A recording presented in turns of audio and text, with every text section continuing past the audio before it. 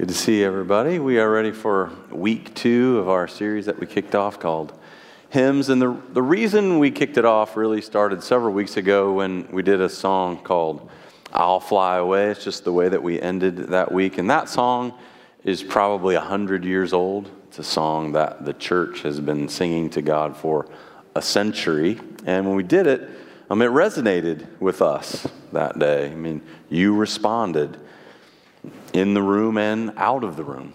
And even though it's an old church song, everybody responded. It wasn't just the people that have been in church for years and years and years and like, that's the way it should be.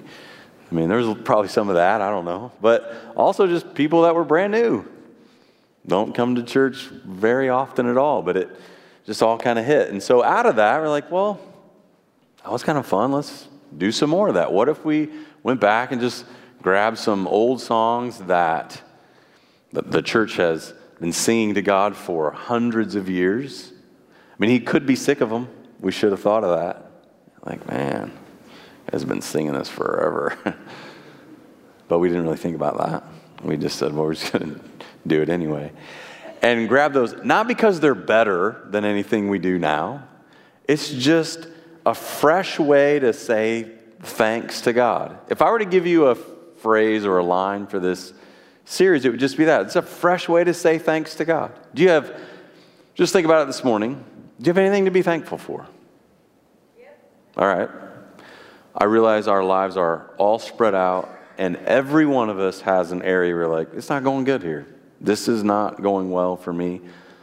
But it doesn't mean that everything is there, and I'm sure that there's something that we can be thankful for. And maybe you're stuck in that spot where you're like, I don't really have anything. These songs can come in and they can remind you that, yeah, you do. And if you already know you do, they can kind of tap into that. And so a fresh way to say thanks. So let's just enjoy it for that. Nothing more, nothing less. All right. So for me, it was a little bit fun to go back and to research or to prepare for this because I grew up in church, so I remember a lot of these songs. We had 2 books that I remember. One was black, one was brown. The black was thick, the brown was thin. I like the thin one better. I don't know, maybe the songs were shorter. But I was all about getting in, getting out back then. Like, let's not prolong this. But what was interesting, though, is like when I went there, like I can remember like the page numbers. That's what surprised me. So 116 is Count Your Many Blessings. Like, that's weird. Why do I know that? Dun, dun, dun, dun, dun. And there's something like sing-songy about it. Like, I don't know if I liked it or hated it, but I remembered it. And this one. Each day I'll do a golden deed by helping those who are in need. My life on earth is but a span, and so I'll do the best I can. So we're not going to talk about the theology of that song. I'm just saying I remember it. Life's evening sun is sinking low. In Sunday school, like, is sinking low. We used to sing it that way in Sunday school, even though we didn't have low voices back then. A few more days and I must go. And then the girls would say, to meet the deeds. And I liked it. I did, and I remembered it. And like, all that kind of stuff came flooding back. Like, I think what I remember is like, I really appreciated that. And some of you have no idea what I'm talking about. Like, what? And it was called the Hymns of Zion. And I think that's, part of the reason that you walk away from some of that stuff is that the language gets kind of clunky. Like, what are the hymns of Zion? But anyway, I digress. The point is, I've sort of enjoyed going back, looking at that stuff. Some of them I just remember, like, that one is so slow. Like, I really didn't like that one. Like, come on already. But anyway. I didn't even know what the song of that one was. I thought it was Each Day I'll Do, but it turns out it's called A Beautiful Life, and it's 139. So, whatever. So it was, anyway. This is the one I picked. I picked Rock of Ages because, here's why, it helps me say to God what I want to say to Him.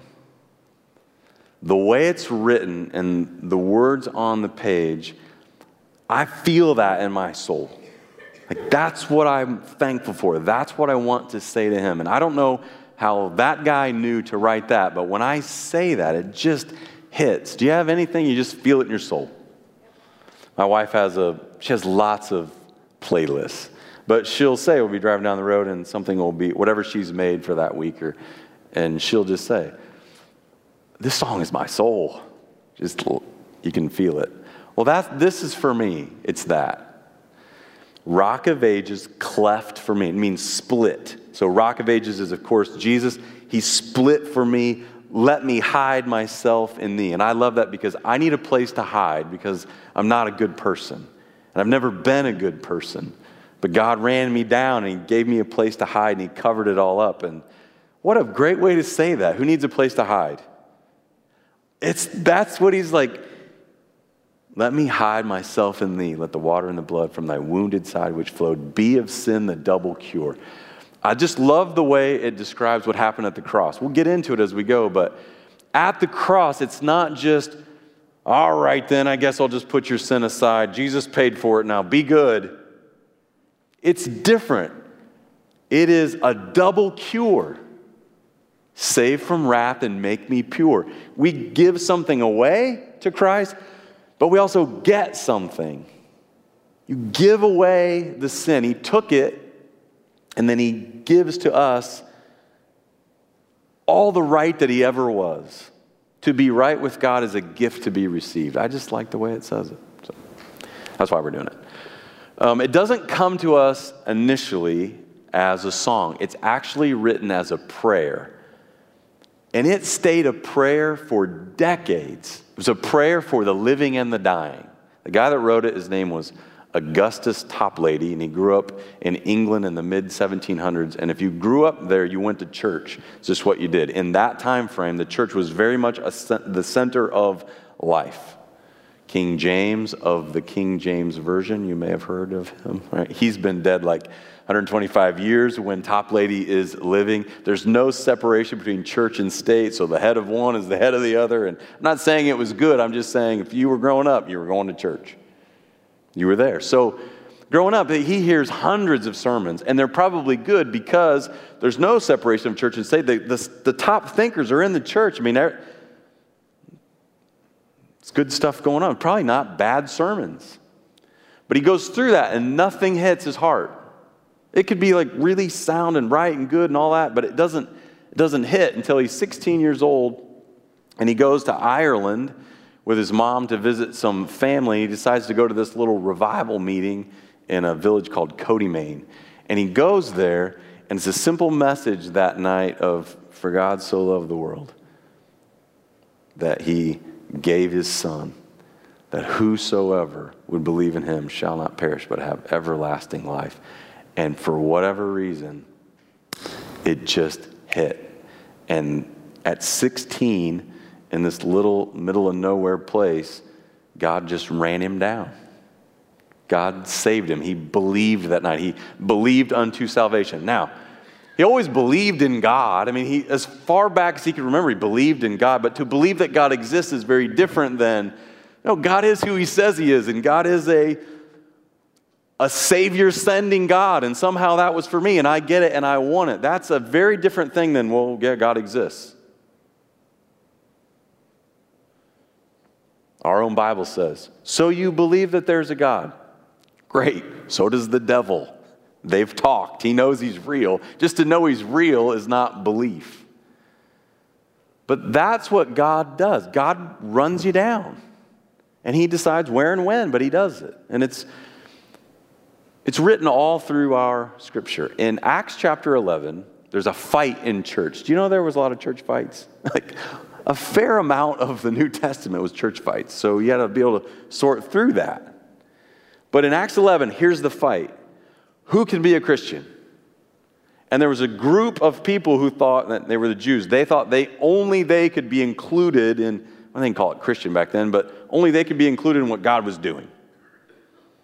Only they could believe that Jesus really was the Son of God. Because they were special. And then everybody else, well, God couldn't possibly like them because they're not Jews. So the fight was going on. And listen, they had reason to believe it. God did amazing things. I mean, most of the Old Testament, you read that. God did amazing things among them. He chose them. He picked them. They were his people. And it did spill into the New Testament. In the very beginnings of that chapter, you may be familiar with the story when it's right after Christ ascends and God sends his Holy Spirit to dwell with believers for the very first time. Sort of a famous passage. My point with telling is that everybody in that story was a Jew. All right, so Christ dies on the cross, comes back. It's life after death in a new resurrected body. Christ explains everything to them. They're like, oh, we get it now. It actually says that Christ goes back and teaches them the Old Testament, how the Old Testament was connecting his death on the cross with all those prophecies. And they're like, it was just going off like, oh. And he's like, all right, but here's what I'm going to do. I'm going to go back. I'm going to make a place for you. Then I'm going to come back again. So you go wait in this, but I will not leave you as orphans. I will send the Spirit of God to be with you. So go wait in this room. So they're waiting in this room. And then how does it start? It says, and there was a sound like a mighty rushing wind. And then fire came down, it's like danced on their shoulders or their heads or something. And then they were filled with the Spirit. And then they started to speak in languages not their own, in tongues not their own. People that were around that did not speak the same language as them, these guys were speaking or prophesying or telling about Jesus, and they could understand it in their own language. And they're like, are you drunk? And it actually says that. Like, have you been drinking? And then there's an explanation. It's only 11 in the morning. That's a good story. Everybody in that story, Jew. They're special. So they're like, well, that didn't happen to you. Look what happened to us. But what happens, here's how the fight started. That same thing started happening to other people. Like God decided to show up and run them down in little villages like Cody, Maine. The story that started the fight was a guy named Cornelius, who was not a Jew. It says he was a God-fearing man, and he gave to the poor, and God said, you need to hear about Jesus. So this guy, Peter's going to tell you about him, but he's staying at a guy's house named Simon, so go get him. And so he goes and gets him, and Peter, who was a Jew, goes to this Cornelius, who wasn't a Jew, and like, I don't know how this is going to work, but here's what I have to say. And he tells him about Jesus, and the same thing happens. I don't know about the wind and the fire, but the same thing happens. So Spirit of God comes and whoosh and all that, and they start to talk in tongues not their own, and like, it's a similar experience. And so other Jews were there, and they couldn't believe it, so they brought it back, and they started saying, like, no, God's doing this not just to us, everywhere. And they're like, no, he's not. But after they hear enough of it, this is the conclusion of the matter. When they heard these things, they being those people that thought they were just special, they fell silent and they glorified God, saying, then to the Gentiles also God has granted repentance that leads to life.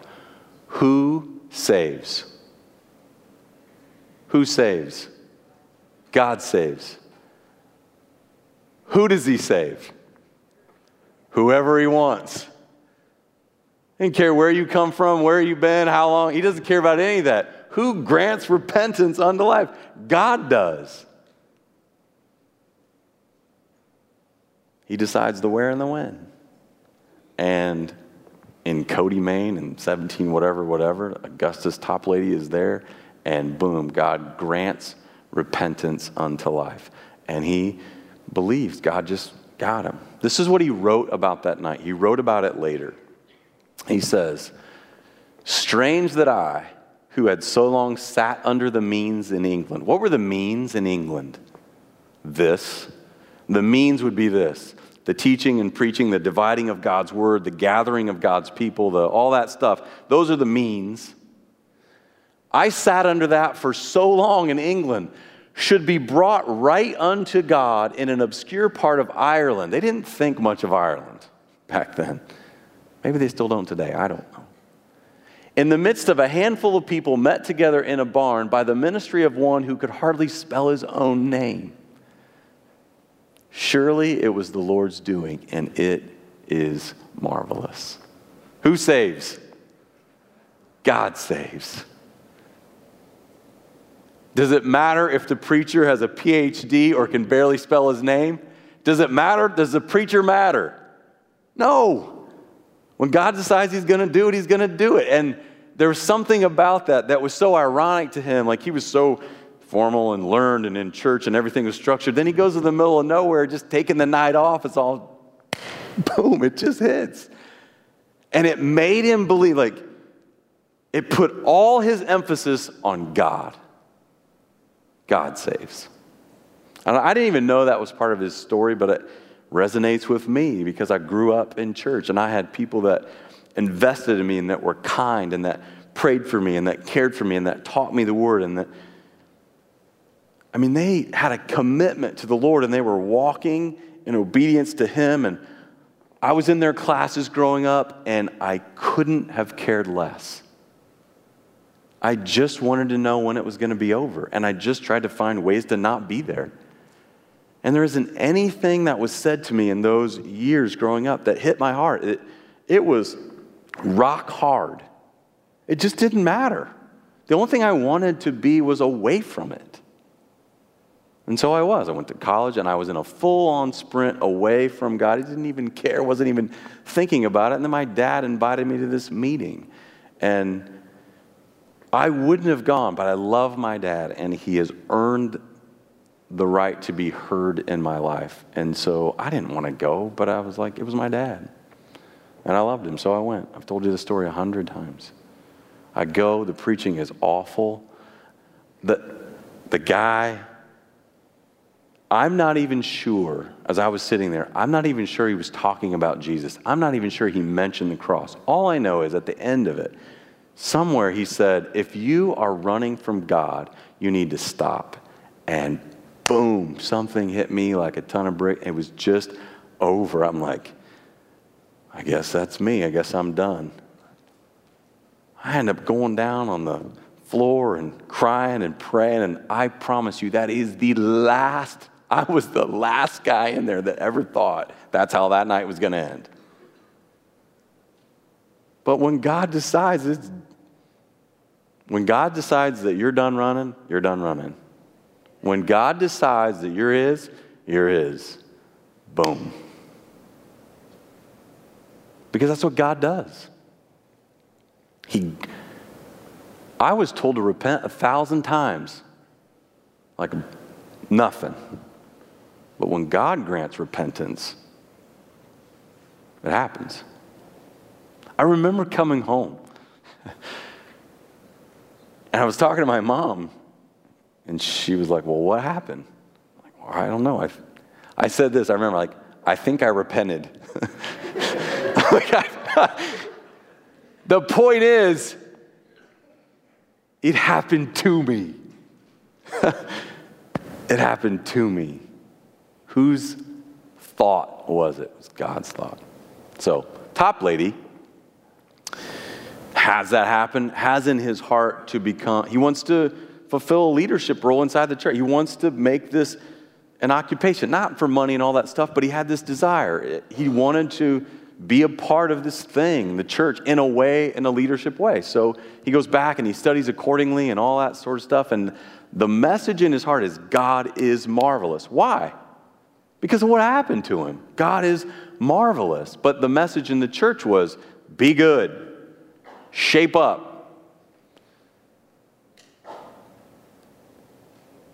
God may be marvelous, and he may have come after you, and he wooed you and all, and got a hold of you, but you better start acting marvelous or he might just let you go.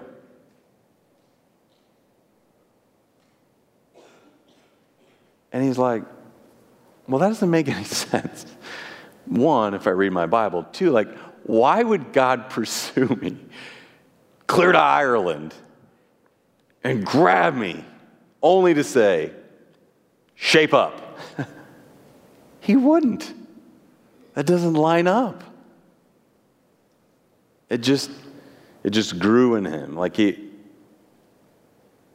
fought a lot inside the church, right? With things like this, like Ephesians. He's like, listen, Ephesians 1. He chose us in him before the foundation of the world to be holy and blameless in his presence. In love, he predestined us for adoption as his son. Look at that, adoption. God describes salvation as adoption. Predestined us for adoption as his sons through Jesus according to the good pleasure of his will, to the praise of his glorious grace. Listen, he came all that way to grab a hold of me to say, you now are in the family.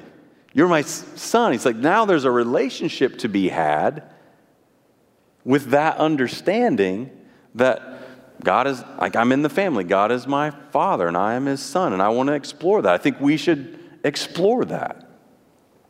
And the work that you keep telling me to do works. You do this, be good, be right. And so God, if he does have you, he won't let you go, because he might let you go, but if you're good, then he won't. He's like, the works that you keep demanding that I do from the platform, those are the works that he's doing in me. Like, I am his workmanship. He came after, and now, this is Ephesians 2. It's like he came after me, and by grace we have been saved through faith, and this is not of our own doing, is the gift of God, not as a result of works, so that no one could boast, for we are his workmanship. So if God has granted you repentance unto salvation, just grabbed a hold of you, like, you are what he is doing. I am someone that God has grabbed a hold of, and I am what God is doing. I'm his workmanship, and I'm as surprised as you are. There isn't anything about me that deserved it. He just decided it would be. And so he's doing that. That's what he says he will do. And he has created good works for us, created in Christ Jesus for good works, which God prepared beforehand that we should do. And we should walk into them. And as we do, that will be Christ in us, the hope of glory. That will be Christ in us working it out. Before we were dead. That was his point. Listen, before all this, you keep demanding that I be good. But that'd be like demanding to someone who is dead, be good. But I was dead, now I'm alive, but I'm only alive because of him, and anything good coming out of me is Christ in me, the hope of glory. Just the emphasis to him was all on God and not on works. Now, do works have a place? I mean, does God say, be good? Does God say, do this and don't do it? Yeah, he does. Will that ever happen? Sure, it will happen. The first role, though, of commands or rules or what God wants, standards, the first role, do you know what the first role of those, if you read your Bible and you're like, I do this, and do that. The first role of those is to break you down so you realize, I can't do all that.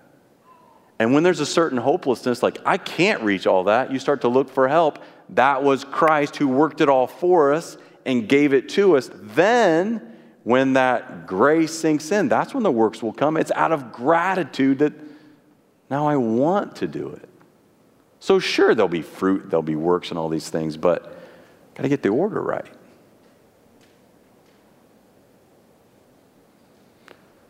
Has God's goodness to you hit you?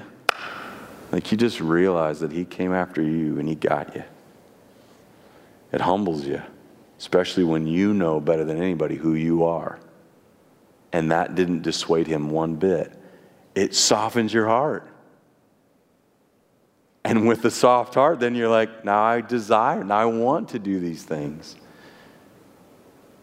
So the message was, God is marvelous to him, not the other way around. So he was pushing for that.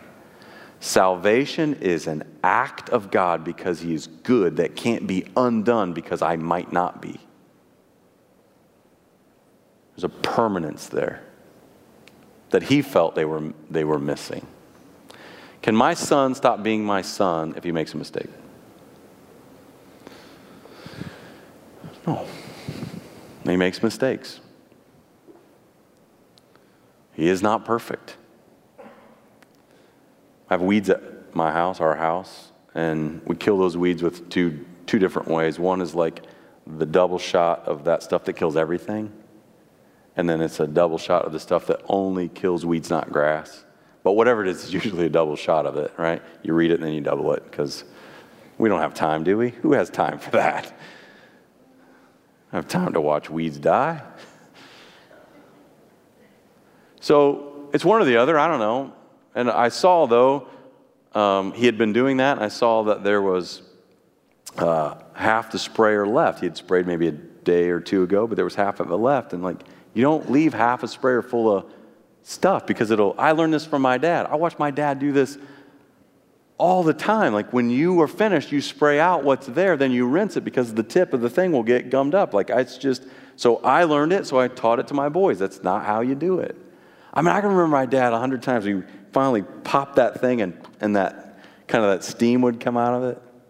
I could have been too close to it, man, all those years. Like,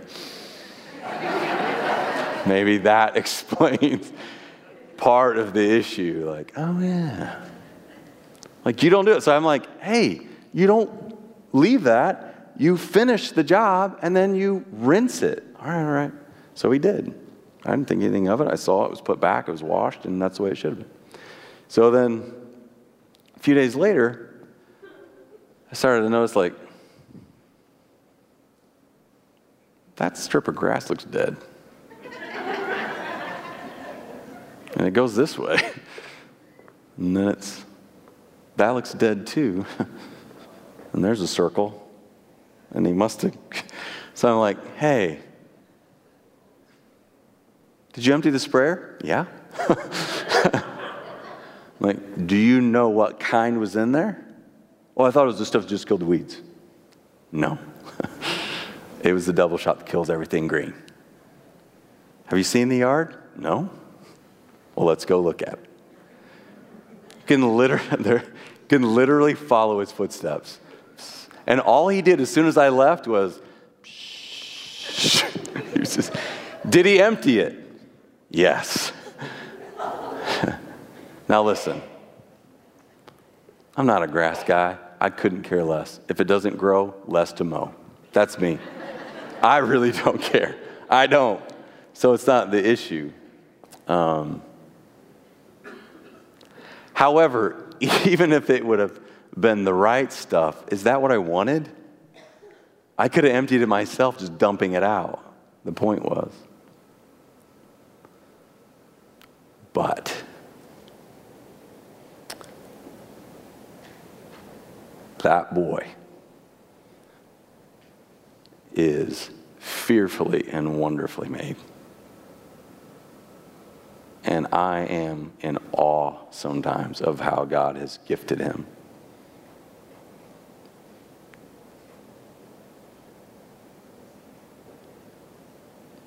And he is not perfect. But he's my boy. And nothing will ever change that. That is what God does when he comes to get you. You are mine.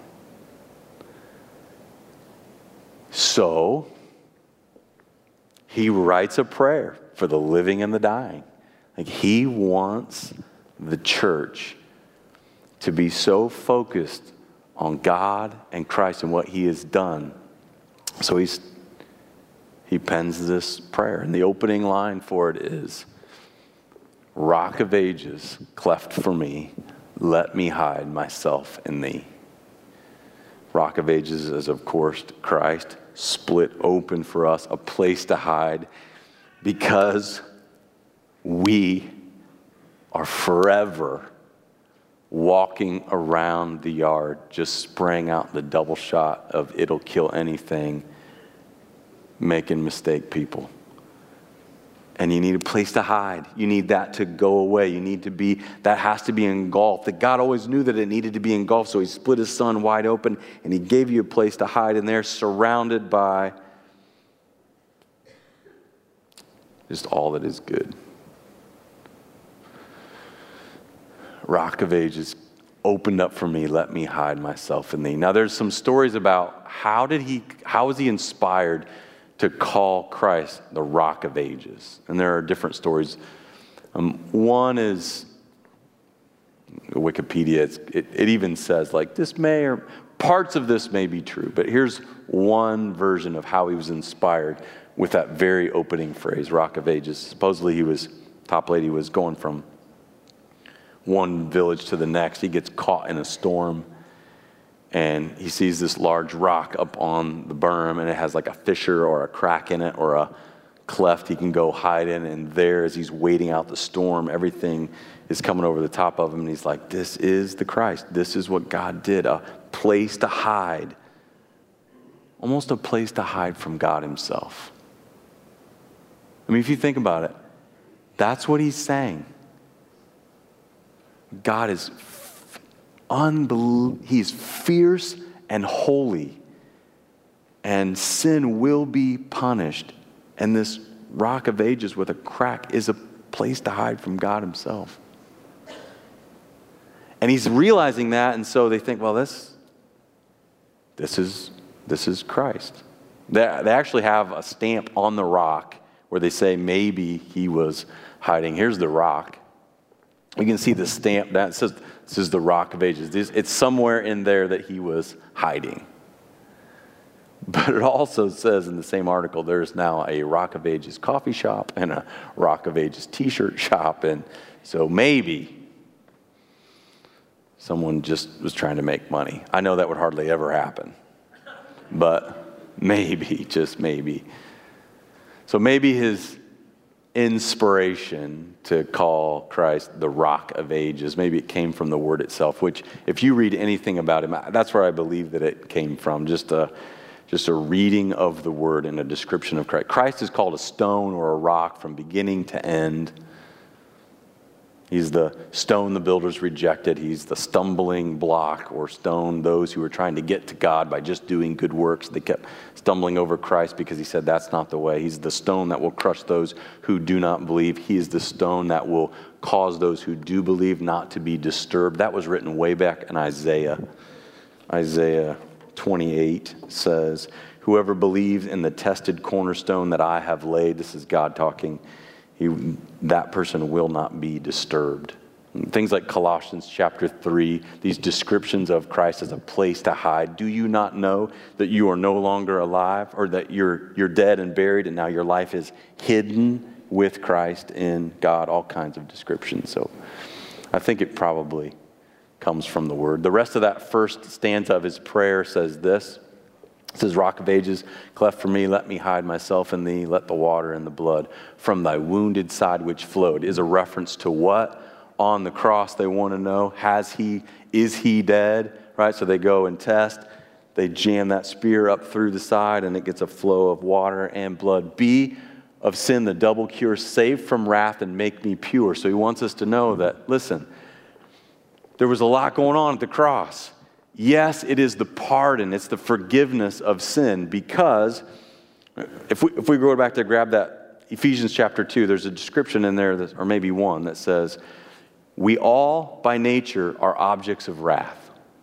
So God is what he is. He's the creator of everything good, right? But we are broken apart from that, and naturally by ourselves will never pursue him. So as such, we are an object of wrath because he's a holy God. That's how we come in. And if nothing ever gets in between there, we get the wrath. But Christ here comes in between it, and he became that for us. Not just as a sacrifice, because God was like, well, somehow I got to appease myself. No, he became sin. God laid upon him the iniquity of us all. So he became a sinner, something that God hated. And so he paid for it and took it away. So God is just, and if the penalty has been paid for, then, okay, I guess you go free. But you can't think of it that way. That's only half of it. Well, he paid for it, so I guess you're off the hook. But be good. Do we have forgiveness in Christ? Yes. Is it removed? Yeah, but it's like a double cure. The cross is a double cure. One, the sin goes away, but two, just to be forgiven doesn't make you right. The other half of it is we get everything that he did. Hebrews 10:14. For by one sacrifice he has made perfect forever those who are being made holy. Do you feel perfect at the moment? No.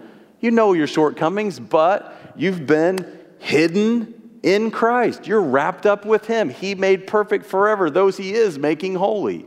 And whatever he started, he'll finish, but that's the exchange. We give everything that separates us from God.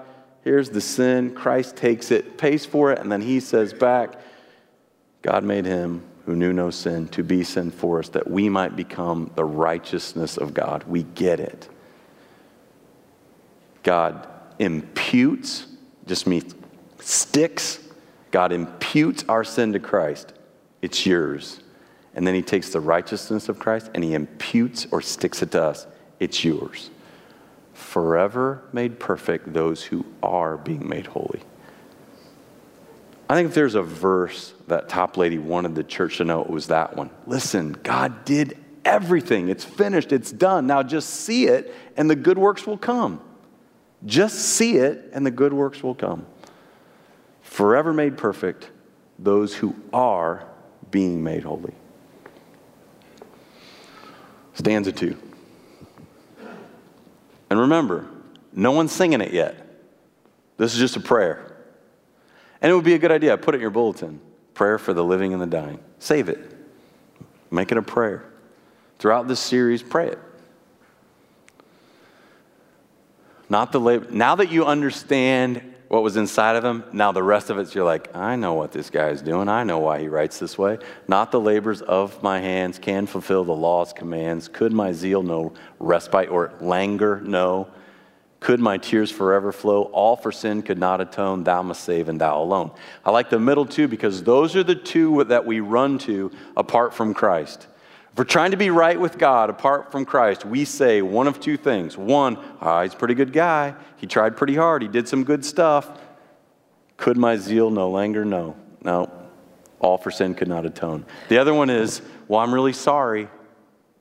If I ever face God outside of this, he'll just understand I tried really hard, and then maybe if I'm sad or if I can prove it, I'll just cry and cry and cry, and then somehow that will touch a button of sympathy in God, and then at the end of the day, God is more sympathetic than he is holy, and he'll just say, yeah, get in here. How many times have you heard me say, God is not your grandpa? But apart from the word, that's kind of the attributes we attach to him. Oh, he's going to understand. What does he say? Could my zeal no languor know? Could my tears forever flow? All for sin could not atone. Thou must save and thou alone. It's God, it's God, it's God. The last two. Nothing in my hand I bring, simply to the cross I cling. Naked, come to thee for dress. Helpless, look to thee for grace. Foul, I to the fountain fly. We're not going to sing this stanza, but I would like to sing that, just because I think it sounds cool. Wash me, Savior, or I die. The last one.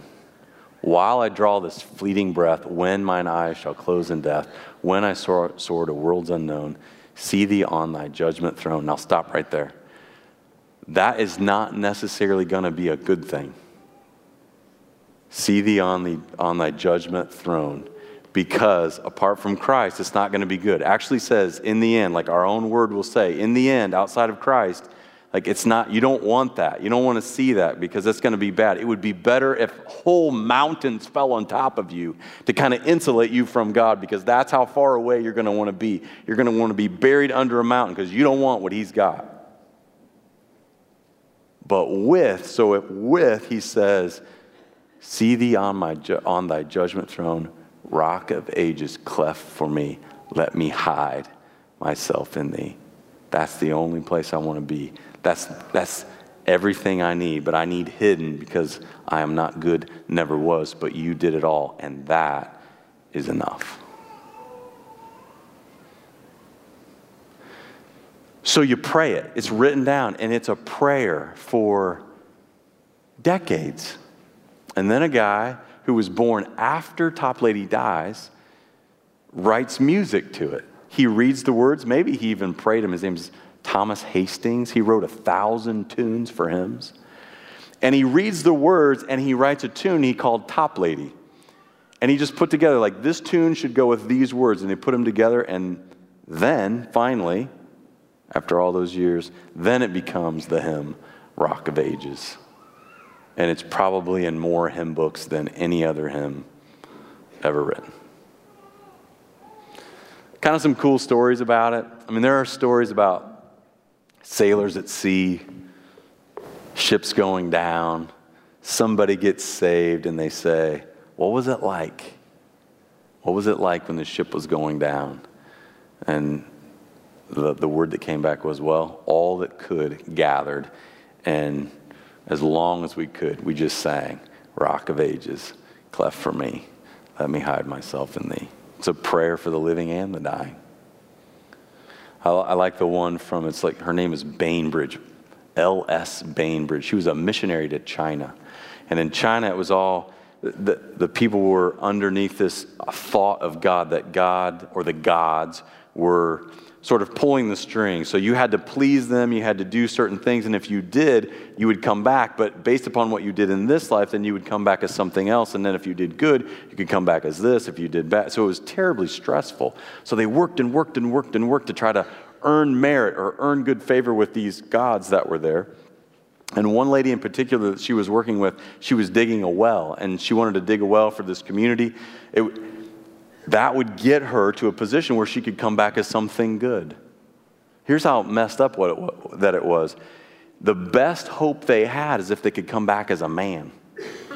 Women, how hopeless would it be if your hope, it's like, maybe I can come back as a man. That is not good news. So she digs the well. This Bainbridge starts to work with her.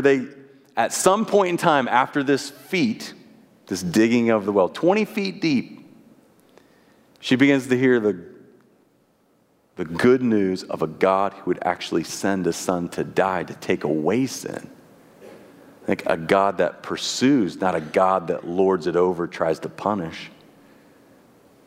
A God that so loved the world that gave his only son, that whosoever believes. And at some point in time, God granted her repentance unto life. And then this Bainbridge lady writes, she said, now it is my pleasure to stand beside her and we sing together. She said, she said, now a woman of 80, she lifts up her old wrinkled hands and she says, nothing in thy hand I bring, simply to thy cross I cling. It's free. Because who did it all? God did it. And this hymn, it just causes us to remember that. So we're going to sing it together now. So we want to stand up and come out. And think it through. He's a place to hide. And we all need it.